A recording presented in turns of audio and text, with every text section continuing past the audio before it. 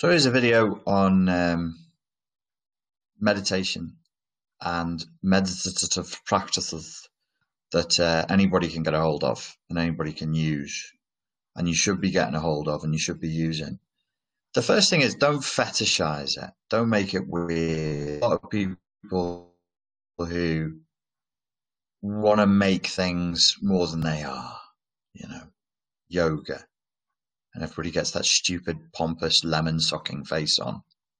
We're doing yoga. You're doing a bit of a fucking stretch. Get in your downward dog and shut up. Meditation, you're just sitting still and you let your mind calm down. That's all it is. Don't make a face. It doesn't make you cool. It doesn't make you better than anybody else.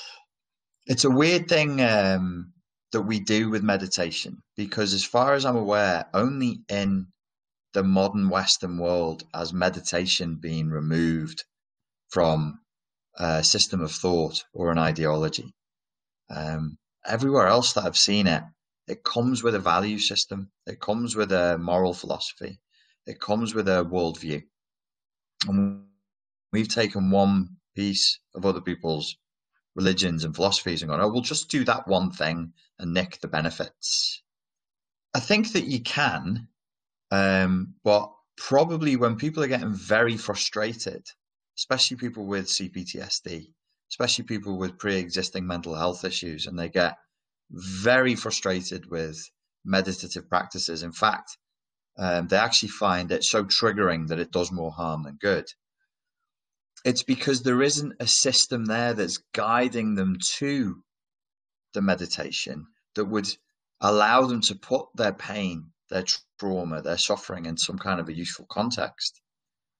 So raw mindfulness meditation, this is new. This is a fairly new hypothesis. I've not really worked it out properly, but I would go so far as to say raw mindfulness meditation without any sort of preparation of the person who's doing the meditating and without any sort of a moral philosophy to go with it might not be great for you, might do more harm than good. I did a video yesterday on the Richard Grannon Philosophy YouTube channel that was specifically about why we all have to develop a philosophy. And what I was saying there is you're definitely going to get more traction in your life by developing your own personal philosophy than you're ever going to get by trying to figure out what's wrong with you and fixing individualized traits that are wrong with you as though they're viruses. I suffer from low self-esteem is a dead end. I suffer from depression. I'm lazy. I procrastinate. You might get some traction, but where you get traction in your therapeutic modalities is where you accidentally end up doing philosophy. So you need a philosophy. You must have a philosophy. Another reason why you need to develop a moral philosophy is because you need a moral philosophy that counteracts the poisonous moral philosophy or lack of moral philosophy that's being imposed on you. So a moral philosophy lets you see what is good, what is bad, how a person should live, and what reality is all about, what life is all about. It attempts to answer these questions. You must develop one, because what you currently have instead of a moral philosophy is an ideology of consumer capitalism. What is good? Consuming. What is bad? Being a loser and not having the newest sneakers and a bigger car. How should a person live? Enjoy themselves as much as possible, consume as much as they can. What is the nature of reality? Nothing. Materialism, mechanism. You're born, you consume, you die.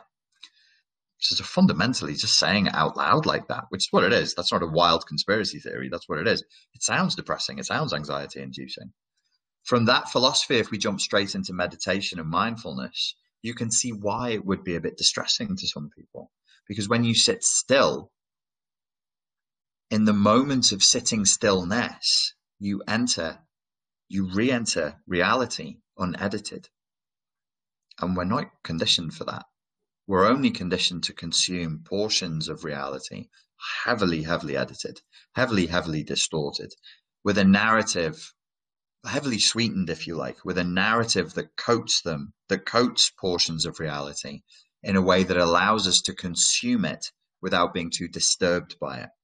So you could then say, if you're very, very sick with a poisonous philosophy, and then you're just sat with meditation, you'd be like, oh, all the anxiety, all the suppression, all of the darkness comes up, all of the poison, the bile, the pus comes up, and it doesn't feel good. So how do we get there in a way where we can feel good? Well, first of all, I would just say, look, if you consistently find meditation, mindfulness, stillness, meditation, associating to the present moment of reality, which is the opposite of dissociating, if you find that distressing, you must reduce your emotional flashbacks, which I've taught you to do for free in the Stop Emotional Flashback course and on the Fortress Mental Health Protection System. You must develop your emotional literacy so that you have emotional intelligence, so that your intuition is there talking to you and your emotions are letting you know, I like this because, I don't like this because, and there's some emotional intelligence flowing there. And you must develop a moral philosophy that protects you, that allows you to discern right from wrong. Only in consumer capitalist culture would they want an entire nation of people who haven't got a clue which way is up. They want people with no impulse control, so they buy more. They want people highly emotional, so they buy more. They want people unable to think critically, so it's really easy to sell to them, control the narrative, and tell them to vote and how to vote. They want people with very, very low levels of resilience, so that they're reliant on corporations, things, consumerism, mass media, and the government. They want people to have no critical thinking, because if you develop critical thinking, you'd stop buying. If you become sane, you'll stop buying stuff. You won't frantically buy things to try and moderate the hysteria that we're all sucked into. All of us, we're all sucked into this mass hysteria now, mass action, mass outbursts, because there's a sort of a blind, boundaryless thoughtlessness. So even when an endeavor starts as a righteous endeavor, it's very easy to steer it into non-righteous ends. It's very easy for it to degenerate into degeneracy and corruption because we don't have a moral philosophy. Like Nietzsche said, God is dead. We have killed him. What festivals, what distractions will we now have to create to put in that place and to protect ourselves from the guilt we feel from killing our gods, killing our goddesses, and killing our religion, and basically steeping ourselves in scientific materialism? This is a paraphrasing. It is not a direct quote.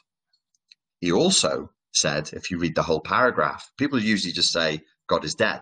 There's a whole paragraph that comes after that, and it's a lament, not a celebration. The last line is, won't we have to put ourselves in the place where our gods once were in order to justify our crime? That's an interesting line. That's an interesting line. He predicted the massive pandemic of narcissism that we currently live with now.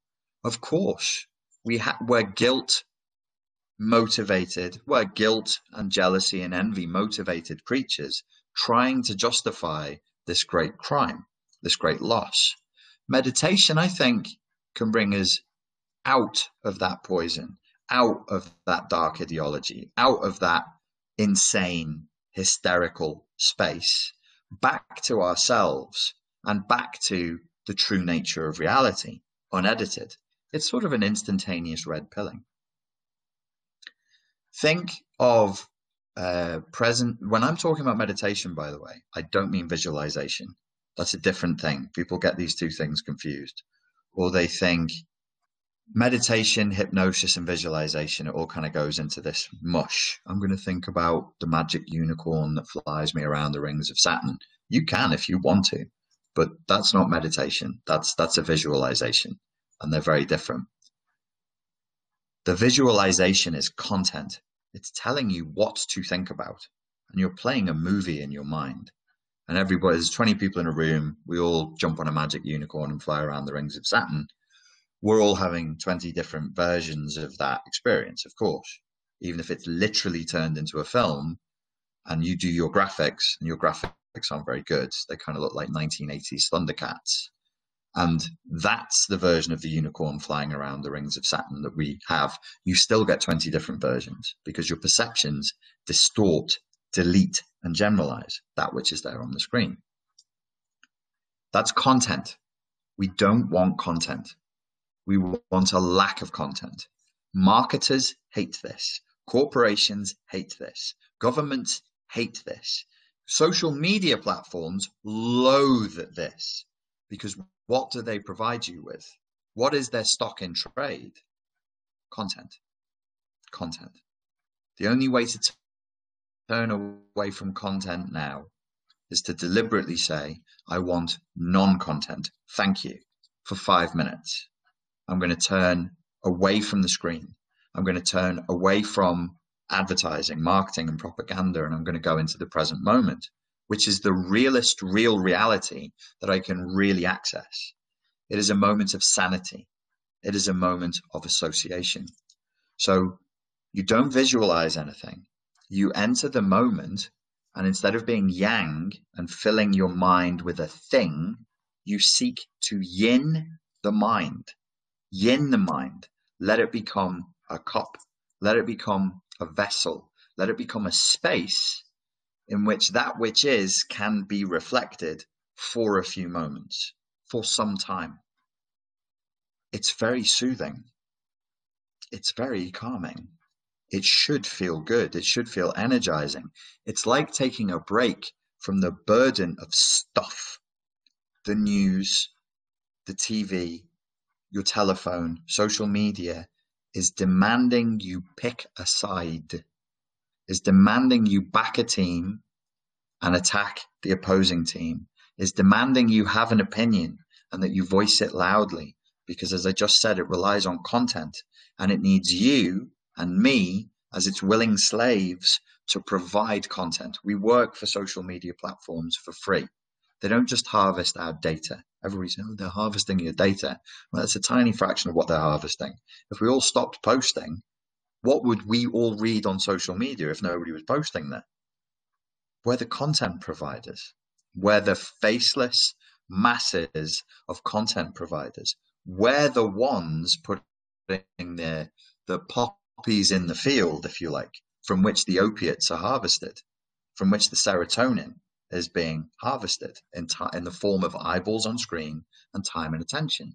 When we stop producing content and consuming content, when we stop having an opinion, when we stop choosing a side, when we stop investing in ego, identity, and identity politics, and we withdraw from that world, we become sane.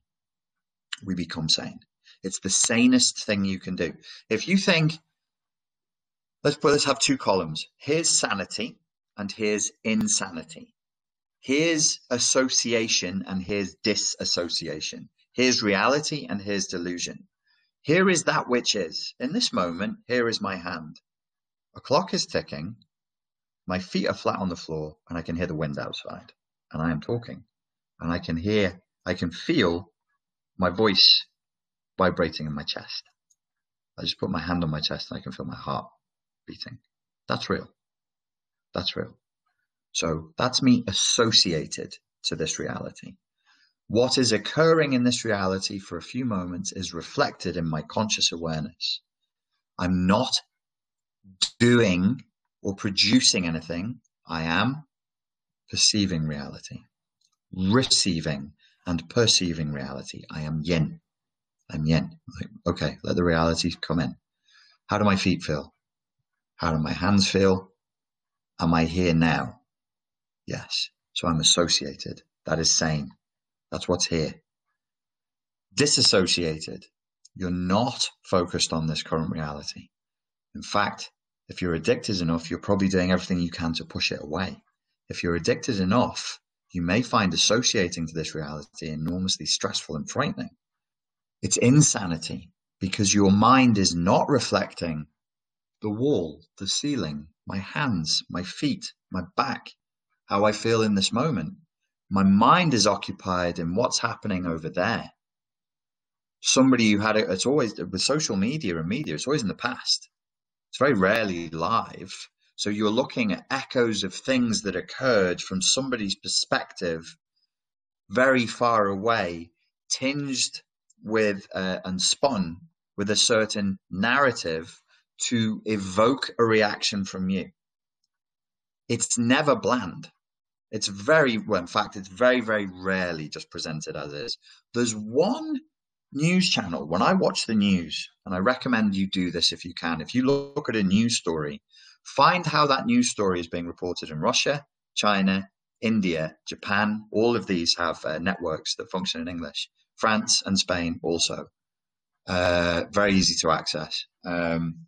Multiple networks that you know are right-leaning, left-leaning. Try Australian news, try New Zealand news, try Canadian news, and get all of the different perspectives.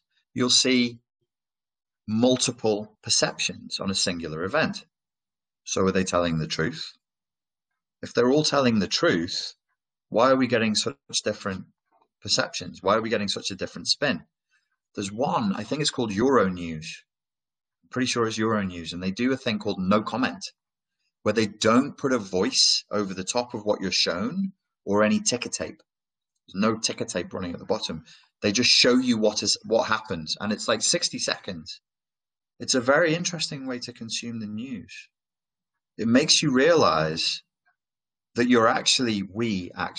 I, you, all of us are very reliant on the voiceover, the ticker tape, to tell us what this means. We're like children. You know, when you're playing with a child, or you're looking after a child, and it's running around the garden, and it falls, and the child knocks its knee on something. And there is a subjective amount of pain that the child is experiencing, but it doesn't really know how bad the pain is yet. And it doesn't really know what the pain means. So the child turns and looks to you, the guiding adult, to tell you what it means. And you'd think, well, why doesn't he just take the information from his knee and go, oh, it's about this much pain, and I'm feeling like this is enough pain to make, because that's not how pain works. It's not how anything works. Pain is a fascinating subject. It's been proven under scientific conditions to be enormously subjective and enormously open to suggestion and interpretation. So, which is why hypnosis and suggestion has been shown to help enormously with pain. I remember when I was a kid and I would do Aikido, and we put people in wrist locks and arm locks. And I would always be like, oh, this is a massage. It's to stretch me. It's like yoga. So I'd breathe and lean into it. And people are like, oh, you're really, really flexible. Then you put the same move on other people, and because they've never felt their tendons and their ligaments being moved that way, they panic. But the panic makes them experience the wrist lock as 5 times more painful. It's the same wrist lock. The ligaments are undergoing the same amount of pressure, but they're going, ow, ow, ow. But the pain is the fear. The pain is the fear. It's the interpretation. When we don't have the laugh track on the comedy, they've done this on YouTube. You can watch comedies like Friends and Frasier with the laugh track taken out. It's quite strange. You ever notice laugh tracks? Who the hell thought that up? We need to laugh for the audience. We need to let the viewer know that that was funny. We need to let them know that we're doing our jobs and that this is a funny show. Isn't that strange? And it caught on, and we like it. And if it's not there, it feels odd. That's insanity. That's disassociation. So modern, normal, mainstream consumer capitalist culture trains you to disassociate, trains you to be submissive and trauma bonded to authority, trains you to be a codependent. And then once it's got you into that codependent relationship, excessively strict parenting, bizarre practices in the education system that make no effing sense, all of that trained you into that, then it trauma bonds you, and then you develop CPTSD, like any kidnapped victim or political prisoner would develop CPTSD. So who has CPTSD? Everyone. No, CPTSD is special. It's for people with mental health. It's for us. No, you're just the ones who know you have CPTSD. Everybody else is walking around thinking they're fine or telling themselves some strange story like, I'm basically okay, but my mum had depression, so that's why I've got depression because, it's like a virus or a genetic defect or something. Really? There's a scientific evidence that proves that? No, but there will be one day. Okay. So at the moment it's a superstition then? No. Show me the evidence. Well, there isn't any. There's no scientific evidence, but it's not a superstition to believe these things. All right. Because they're all such fucking scientists. Oh, okay. So you will be entrained into thinking that what you want is disassociation and escape from reality, which is not true. What you want is to come back to reality. What you want is to wake up. And it doesn't take much. You just sit still. You don't need to do any weird breathing, but it helps to think about your breathing a little bit. What I do is I say, oh, I'm breathing. That's what I do. I don't even say it in Sanskrit. I say it in English inside my head. I go, I'm breathing. And the instruction I give myself is let the breath breathe itself. Let this breath breathe itself. And then I think, I know, I'll listen.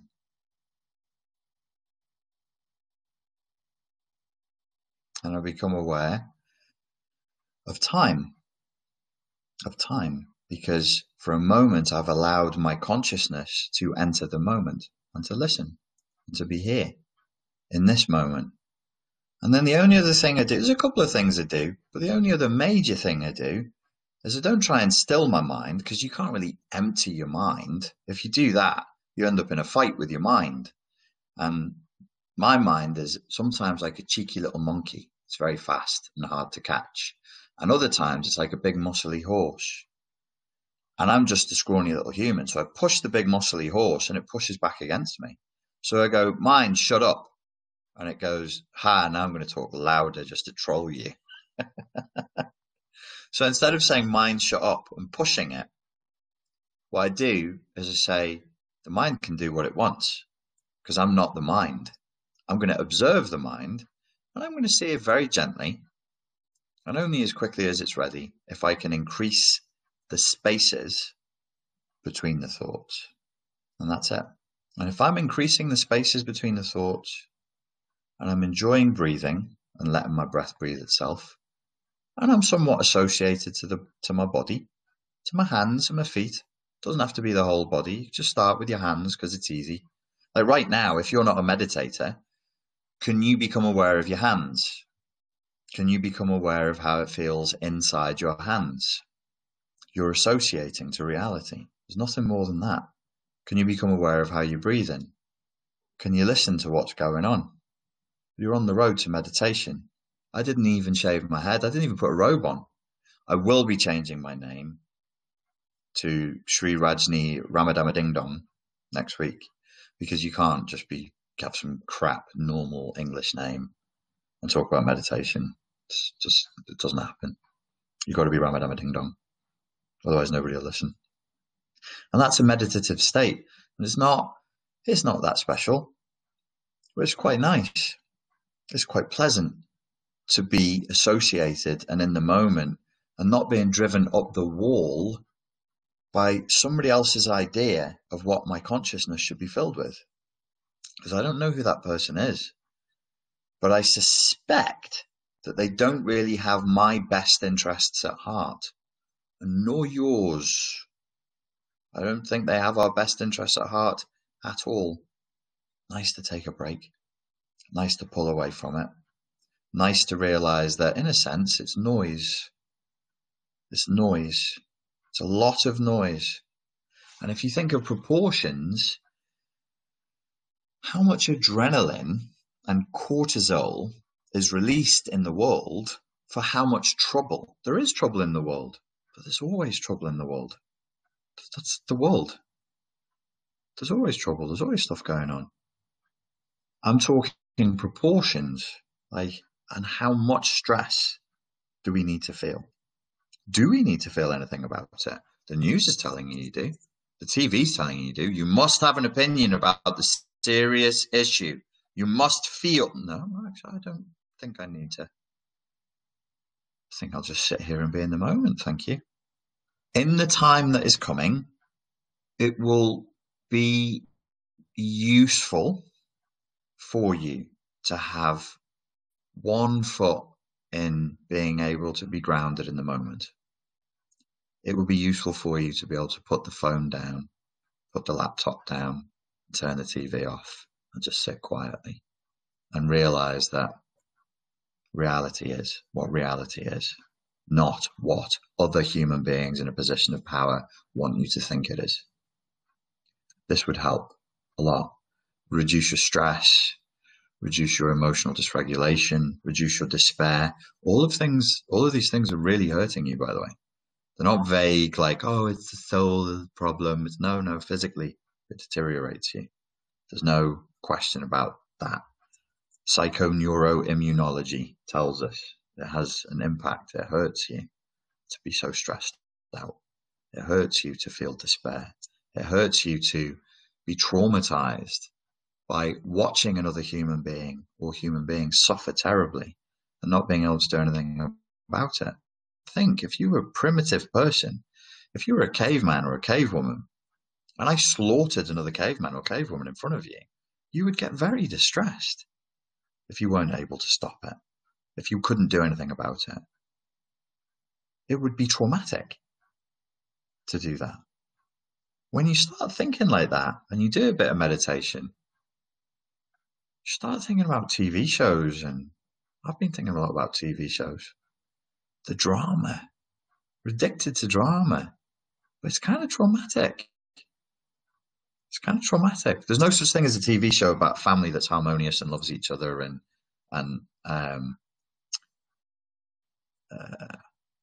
everything goes great and it's healthy. That's dull. I'm not going to watch that. I want a spectacle. Entertain me, television. Entertain me. Okay, so it would need pain. The daughter would need to be anorexic and cutting herself. The son would need to be a coke addict who engages in underground fighting and gets his kidney burst. But, he could have gone to Harvard, but instead, needs to ruin his life, something. The father's a gangster, the mother's cheating on the father. Oh, that's exciting, that's interesting. But it's actually just traumatic. It's traumatic. We are all probably more sensitive than we realize, and we're probably more screwed up by this world than we realize. I'm not saying don't do anything. That's not what I'm saying. If you can do something, do something. If somebody's being hurt in front of you and you can stop it, take action to stop it. But if you can't do anything, put down your spear and your shield, and don't waste your energy fretting over stuff that you can't do anything about. Save your energy. Choose your moments. Choose your battles. Use your energy well. And don't be sucked into what some clever journalist has called clicktivism. Clicktivism. The idea that through something on social media that you're doing, you're going to make a real effect in the world. You're probably not. It's probably as a result of a dopamine addicting, trauma bonding process that's making you feel like you're doing something, but really you're not doing anything except getting yourself stressed out. Help humans in this reality, your reality, not this reality, which is a fake reality. Help humans in this reality, which is your reality. Do something for somebody. You feel impotent. You feel impotent rage. You feel impotent despair. Well, go do something for somebody. Bought a homeless guy some food yesterday when I was working at the Liverpool Science Park. And when I lived in Liverpool, there's a lot of homeless in Liverpool, and they would ask me for money. I'd always say, I can't give you money, but I'll buy you some food. What do you want?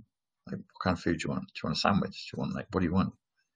When you do something for somebody that's in real reality, you're actually doing something. Now, let me describe to you why this is narcissistically and solipsistically useful for your mental health. When you do something that you can do, and you feel that sense of, okay, I've made some small contribution. I never really felt like it was the food. I felt like it was more a gesture of saying to somebody, I can see you. I see you're a human being. I'm not going to stop living my life to try and get you a job in banking. I'm not going to invite you into my home, but I'm going to let you know I care enough about you not to give you money for drugs, and that I'm going to buy you some food. And maybe we'll share like a moment and have a joke. And you think, oh, that's kind, that's caring. Maybe it is, but solipsistically and narcissistically, it's good for me as well. It's not a vague symbolic action out there. Social media and mass media is training us to worship idols. I don't mean this in some weird, like, he's turned into like a born again. Is he a born again Christian? Is he a born again Muslim? I'm so confused. What's he into? Listen to these interviews, I'm confused. I mean, the idol is the symbol for a god, right? An idol is a symbol for a god. And I'm not saying, oh, don't have idols because idols are wrong.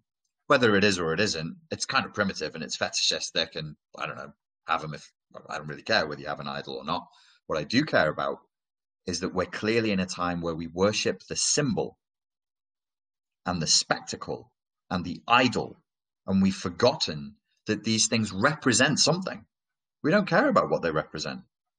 We're just purely symbolic now, which is really dumb. We worship idols.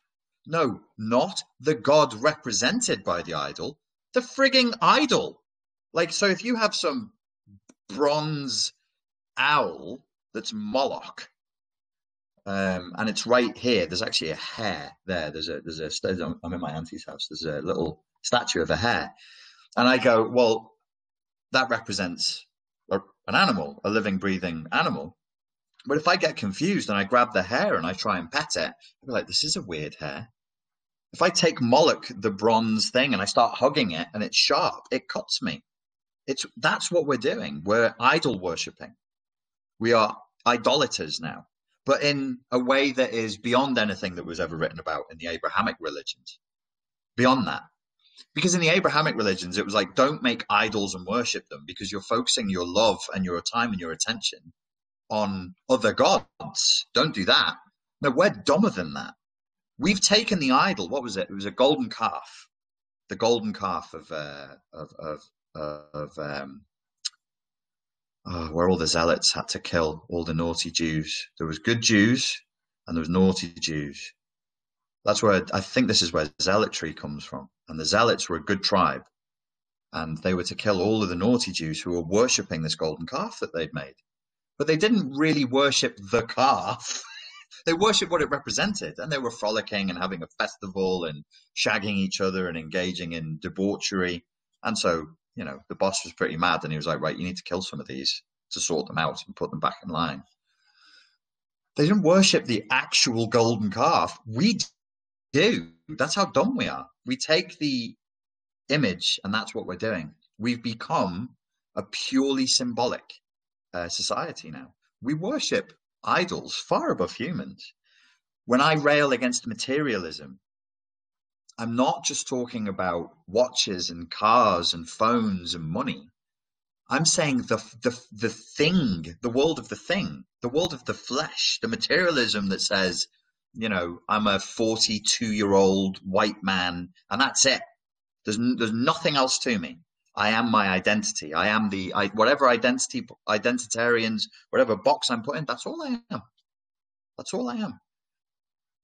Isn't that sad? Isn't that sad? And I'll tell you something else. In every major tyrannical system, whether it comes from the left or from the right, they're always symbol worshippers. And they always put the symbolic gesture as a primacy before what it means, before what it's supposed to do. So you'll have people saying, we have to wear masks. You have to wear masks. And the same people are doing really stupid things that definitely would get you contaminated if you were facing somebody who was infectious. But the fetishist split is, it's like Dumbo with the magic feather. Dumbo can fly. Dumbo the elephant can totally fly because he's a magic elephant, but he thinks he needs the feather. That's the fetish. That's the fetish is the feather. People think fetishes are sexual. Actually, a fetish is an object that's imbued with magical power. It's that's what idolatry becomes. You think that the idol has magical power. You think there's something in. You're like, oh, the thing. It's the thing that you did. No, the thing is nothing. The thing is a representation. That's where we're at. So it always puts the symbol as primacy, and the actual thing that keeps you safe or helps you to thrive becomes secondary. So being seen to be doing something becomes the primal thing, and actually doing the thing is secondary. That's where culture is now. That's where culture is now. It's more important to be seen to be playing tennis than to actually enjoy a game of tennis with nobody watching. We know this. It's splitting us. It's making us narcissistic. It's making us psychopathic. Everybody is now codependent. Everybody now has CPTSD. Everybody is trauma bonded. What's next? Dissociative identity disorder. You now are being entrained to have two egos, two separate senses of self. There is, and it depends on how old you are, but everybody's succumbing to this now. There is who you really are when you're at home on the couch. Nobody can see you, and you're watching Netflix and I don't know, eating some dreadful thing that you know isn't within your dietary protocol what you should be eating. And then there's the you that you portray to the world. And there's always been that. There's always been the ego ideal versus the reality of the self. That's fine. But what I'm saying is the split is getting wider and wider, and the ego ideal is just growing in grandiosity. Ladies and gentlemen, take the veil off your eyes and look at the mind-numbing displays of grandiosity all around us now. We don't punish people for it. We don't question people for it. We don't say, hey, just calm yourself. Calm down with that crazy horseshit. You're like a, you know, when a 3-year-old dresses up and says, I'm Superman, I can fly to the moon, that's cute. But when you have fully grown adults in positions of power saying the same thing, that's not cute. That's dangerous. And the fact that we all accept it as the new normal, we've hypernormalized narcissism. We've hypernormalized fantasizing. We've hypernormalized dissociative identity disorder. This is how I really act. I'm basically a scumbag, a criminal, but I'm going to portray myself this way. And the gap is getting larger and larger. And this ego ideal that I'm portraying online to other people is going to get slowly more and more grandiose because I have to compete in the perception market, in the economic perception market, with other people who are grandiose, and only the most grandiose person can win. So the environment trains grandiosity, entrains splitting, to the point where nobody's ashamed that they don't look and act and talk like they're pretending to online. You're not supposed to be. It's not supposed to be real. You're not supposed to tell the truth. You're not supposed to be authentic. That's why people thirst. That's why people are in such thirst for authenticity. The meditative state, of course, is the opposite of all that because you're insanity. You're inside a sane environment where all of that, so the sanity was this side, all of this is the world of illusion. How do I control other people's perceptions so that I will be rewarded in the kingdom of heavenly narcissism? It's totally infantile and it's religious. It's totally religious. People clearly believe, clearly in their secret heart of hearts believe that they can transcend this reality if they can just get enough likes, followers, money, whatever it is they're trying to get. They believe in magic, not metaphorically. I am not speaking in metaphorical terms. Literal magic. They believe in literal, religious, transcendent magic. If I can just fulfill condition X, Y, and Z, I will zoom out of this reality on a spaceship. That's what they believe. And when it doesn't happen, they disintegrate. They fall apart. We're seeing that now. We're seeing disintegration. We're seeing people just collapse, completely collapse, because it's a fantasy. It was never going to work. People are like, oh my God, why is everything like this? And I'm going, well, what did you friggin' think was going to happen? We all invested in a perverted criminal enterprise for decades. For decades. We just ripped people off, exploited them, expected them to deal with it, and never thought the bill would come due. We've never thought the bill would come due. Well, it's coming due now. It's fucking coming due now, isn't it? Which is why I say, if you keep doubling down on the idol, on the, like if I say false God, I would be implying there's a real God. I wish I could offer you a real God. I wish there was something I could say, but all I have for you is a fairly, not brutal. I don't think it's brutal, but I know that people who are steeped in consumer capitalism think it's brutal. A fairly Spartan philosophy, which is accept reality as it is, have a sense of humor, curb your enthusiasm, slow down, drop your expectations. I've been biting my tongue for so many years. Like everybody who follows me, all of you, I mean this with all love. I really, really do. You have to drop your entitlement. You've got to do something about your entitlement. You need to raise your humility. I've got good people following me. I have nice people following me. Truly genuine, nice people. All of you need to take a look in the mirror, and you need to do something about your entitlement levels. You need to drop them. You need to take your humility, raise it. This is why I say I wish I could offer you a God, because I would just say be God fearing, be God. I don't believe in a God, but that's what it used to be. You just say just be God fearing. Don't primp and posture and pretend and think that you're fooling anybody or think that it's cute. There's nothing cute about a middle-aged person acting like they're still 14 years old. It's not cute. It's creepy. It's actually creepy. We must grow up. I mean, I'm talking about my followers, but my followers, people who listen to me, are the only people I have access to, obviously, right?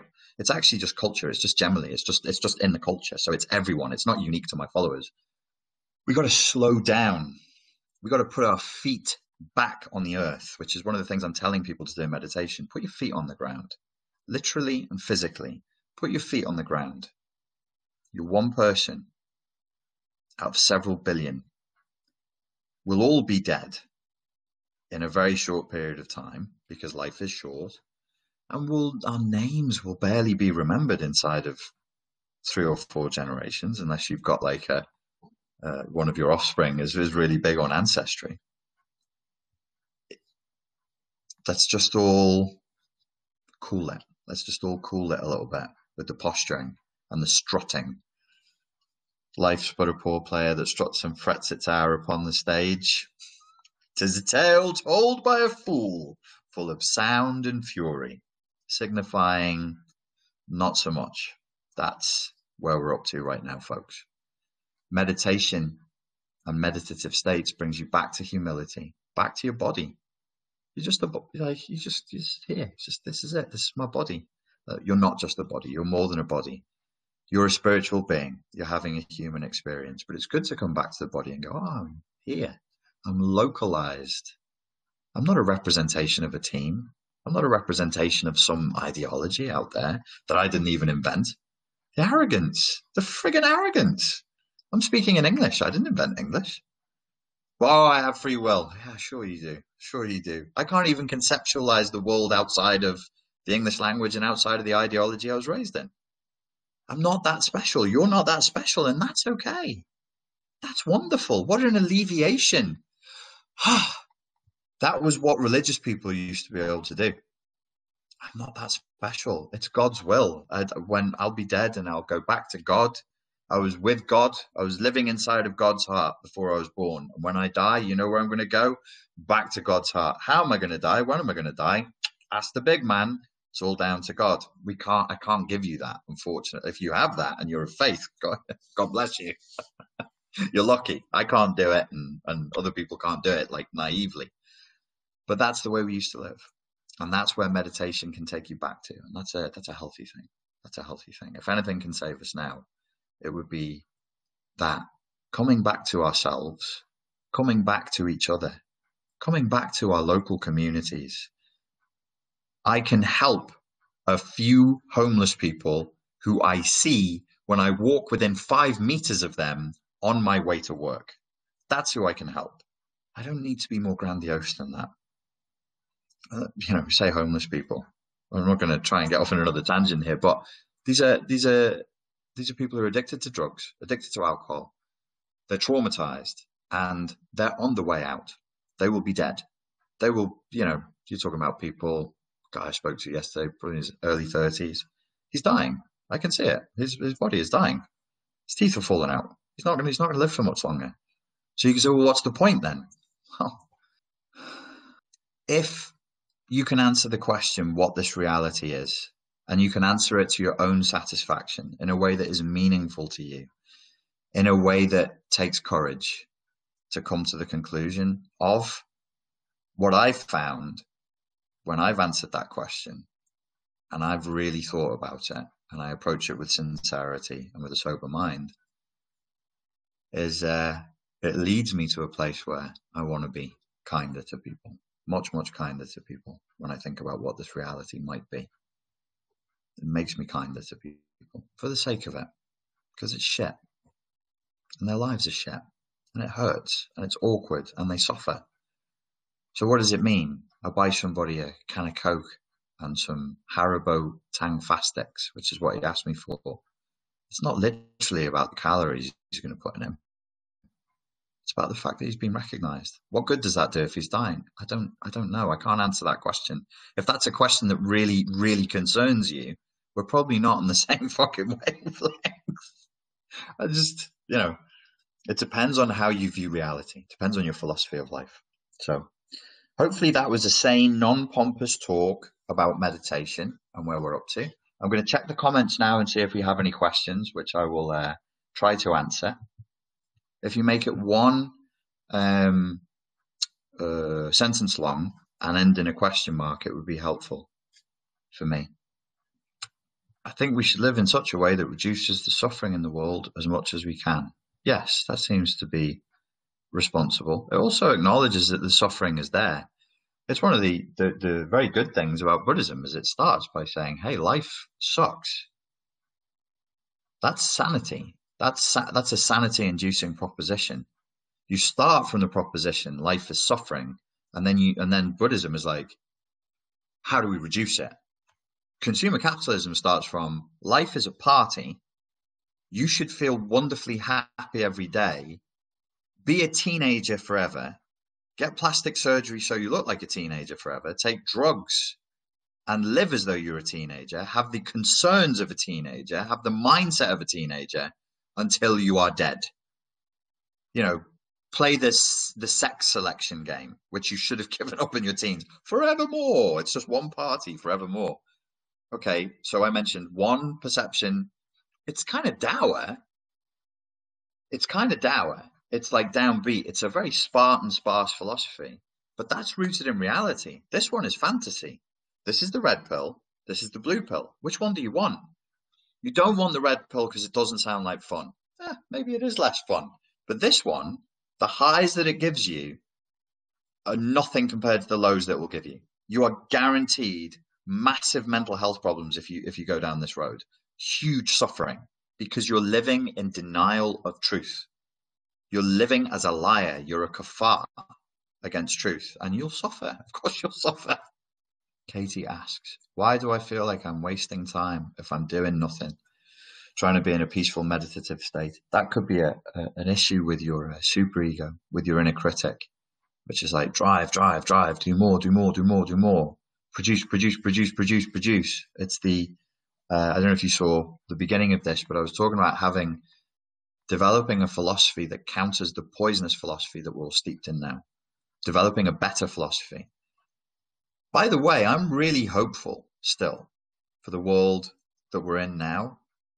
And the reason is, all it takes is better ideas. There's not, like, if we had to be like, oh my God, there's not enough salt, or there's not enough water, or the sun's blocked out, like, we're really screwed. We're just in a drought of ideas. That's all. It's just, if you come along with a better idea right now, everything will be fine. Everything will be fine. So yeah, it's the inner critic. You've got to deal with the inner critic, and you must develop a philosophy that can replace the toxic ideology of consumer capitalism that will keep you working. Who benefits from that? Richard, can you speak more to your definition of entitlement? Yeah. Entitlement means that people feel that they've literally been given a title. They've literally been given a position of office, of authority, from which they can make demands upon the world, and from which position of office or authority they will reap taxes. It's like some of us are acting like we're fucking 9th century local nobility, feudal lords and ladies. I want this. Well, we don't have that. Let me see the manager. Well, wow. The hell? Calm down. It's not all about you. There's a lot of other people here. There's a hell of a lot going on. The fact that you didn't get exactly the frappuccino that you were looking for does not entitle you to respond with this level of hostility. It's insane. You're acting like a crazy syphilitic tyrant who's at the end of their days. That's the type of entitlement I'm talking about. Everybody thinks they should just be given stuff. Why? Who owes you anything? Who owes you anything? The people who owe you something may owe you something, but everybody else owes you nothing. You're beyond the basics of your human rights. You are owed a basic level of respect. You're not owed admiration. Some people think that they are. You are owed a reasonable amount of good customer service, proportionate to what you have paid and proportionate to the context. You're not going to be treated like the owner of the company every time you complain, because you're not the owner of the company. You know, this wonderful thing people do on social media, they don't like somebody anymore and they're like, I'm unfollowing, I'm unsubscribing. It's like, this person has 1 million followers. Who the hell do you think you are? Like, this is insane. It's free. Just go and choose another free channel. But no, I'm angry, and I want someone to do a thing about the fact that I am not happy. Why? Why should anybody do anything about you? You don't matter. You don't matter. It's not about you. Nobody owes you anything. You don't matter. But we have huge levels of entitlement, huge levels of arrogance. Where does it come from? Again, I sound like a stock record. I'm not a communist. I'm not a communist. I believe capitalism is the most dignified way of getting things done. But this particular brand of unbridled, predatory, sadistic capitalism, it has no future, boys and girls. This cannot last. Say if everything goes back to normal tomorrow and we get another 5 years, 10 years, we may get 15. It doesn't matter, because we're only kicking the can down the road. And this is true in every sense. If you look at where our economies are up to, we're on the verge of collapse globally, global collapse. Every year since 2008, we've been kicking the can down the road to earn another 12 months, another 18 months. They don't plan further than that.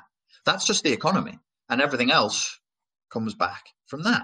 How do we kick the can down the road another 5 or 10 years? How do we sell our slaves more baubles so that they can put more money back into this machine that's dying? It's dying. It's breaking. It's been dying. It's been dying for a while. Do you like what Yuval Noah Harari says? I've never heard any of that, but that's a cool name.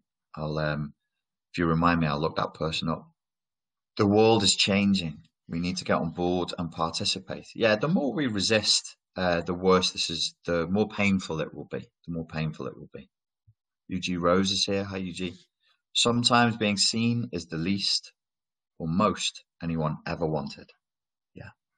In this particular place where we're at, where I mentioned the split of the widening split between the real self and the ideal self, and the grandiosity of the ideal self.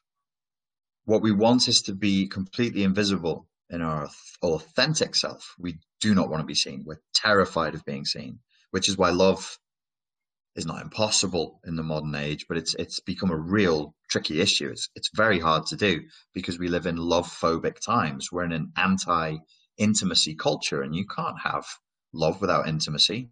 So we keep telling each other, and we keep playing the game, and banging the drum that you can have love without intimacy. You can't. It doesn't exist. Love without vulnerability. Love without truth. Love without telling people the truth. Good luck. Good luck. So they want to be invisible in their authentic self, maximally invisible in the authentic self, maximally visible of the idealized, grandiose self. Because what we're trying to do is we're trying to eat. It's like picking the ice cream off the ice cream, the icing off the cake. We're just trying to survive on sugar, because there's nothing. It's hard to get anything else. So we're like, so we're starving. So if you've got nothing in the environment, so in a normal environment where you would eat food, you'd have a certain appetite for sugar. You'd be like, oh yeah, a little bit of sugar, it's nice. Just take a little spoonful of that. Lovely, yum, like 1 teaspoon a day. But when you're starving and all there is sugar, your desire for sugar increases exponentially. And I think that's part of the entitlement as well, is we're used to manipulating a certain kind of attention from people. And the kind of attention is not adult to adult, it's deference. So we manipulate people into deference. And that's where the real entitlement is. If I'm pushing you into giving me attention, but I'm still respecting your boundaries, and I don't need deference, I just need you to hear me. What is that? Dehumanizing you? It's manipulating you. This is not that. This is, I want you to worship me. Kiss my feet. Kiss my feet. That's insane. That's completely insane. I'll answer one more question, and then I think my body that I'm tuned into, because I'm so spiritual, so super spiritual, is telling me that it needs food. Okay. Susie asks, is everything in society made to reduce us to our base instinct so we become more compliant? Our base instinct of fear, so we become more compliant. Are we promised the American dream as a way out when it doesn't exist and it promotes a rat race? So if you think of it as being like, there's people in charge and there's people who not people in charge. Think of it as the haves versus the have-nots. Think of it as the billionaires and then those of us who are not billionaires. You've got all this stuff and you want to keep it, and you know the system is breaking. What do? You take more. Why? Same as the sugar example. You think you're going to lose. It's a natural human instinct to be like, no, take as much as we can, because if they steal 20% back from me, but I have 500 billion instead of 400 billion, I won't have lost. I'll still have more. I'll lose more, but I'll have more at the end, right? So more, just give me more. It's like you could live 60 lifetimes back to back of pure hedonism and not put a fucking dent in this fortune. What's it for? What's it for?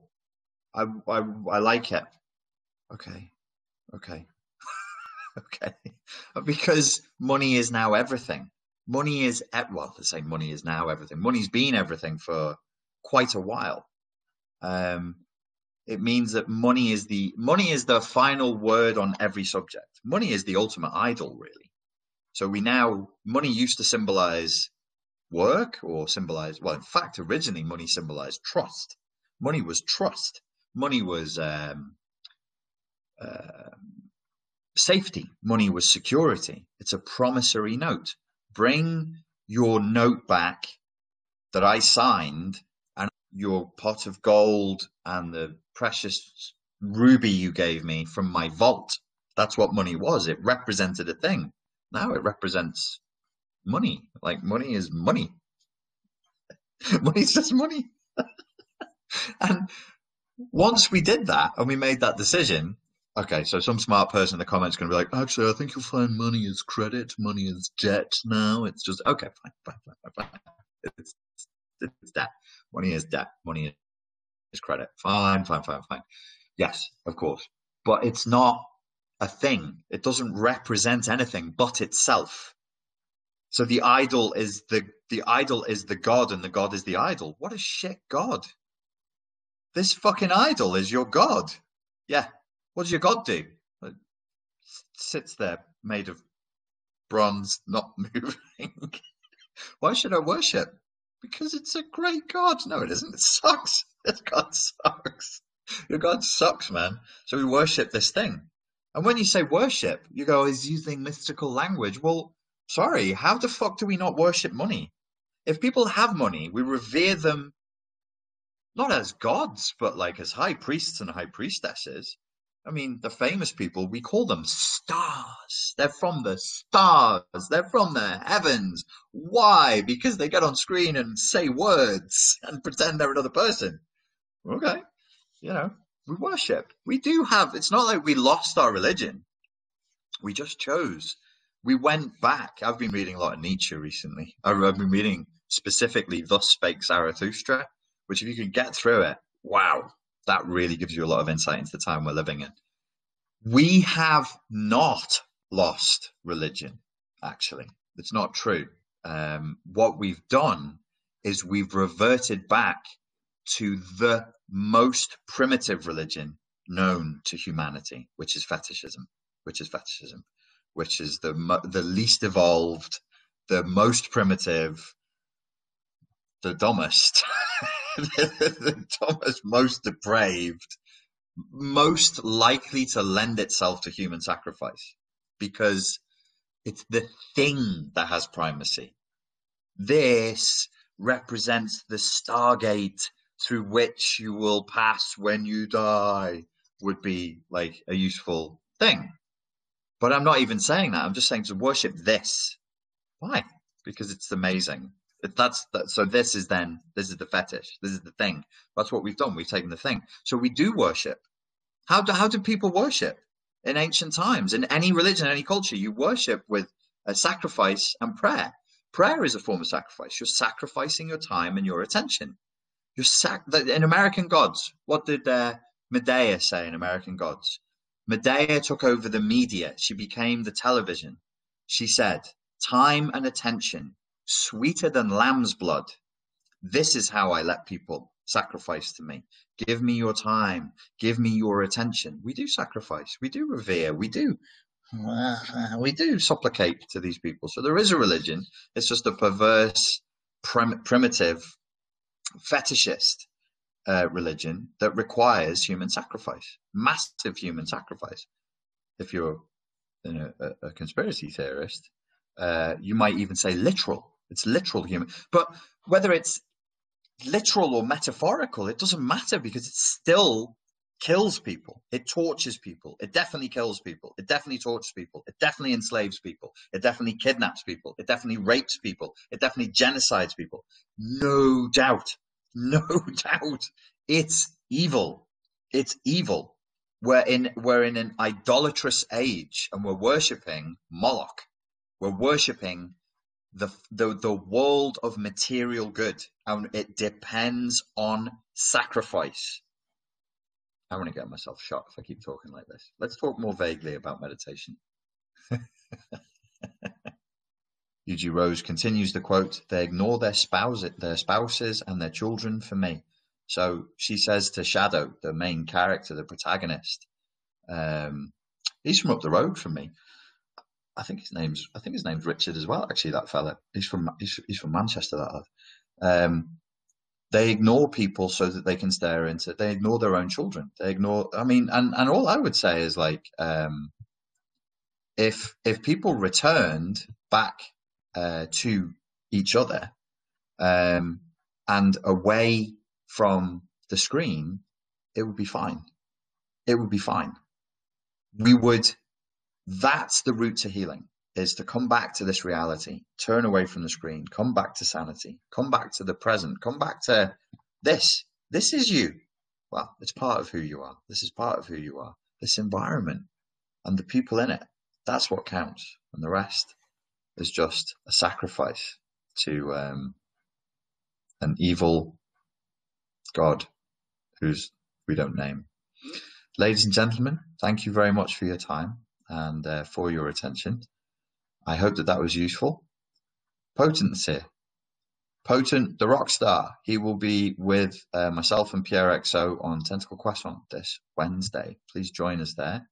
We'll be discussing psychedelics, music, and the current protests that are going on. Yeah, I look forward to speaking to you again soon, guys. Cheers.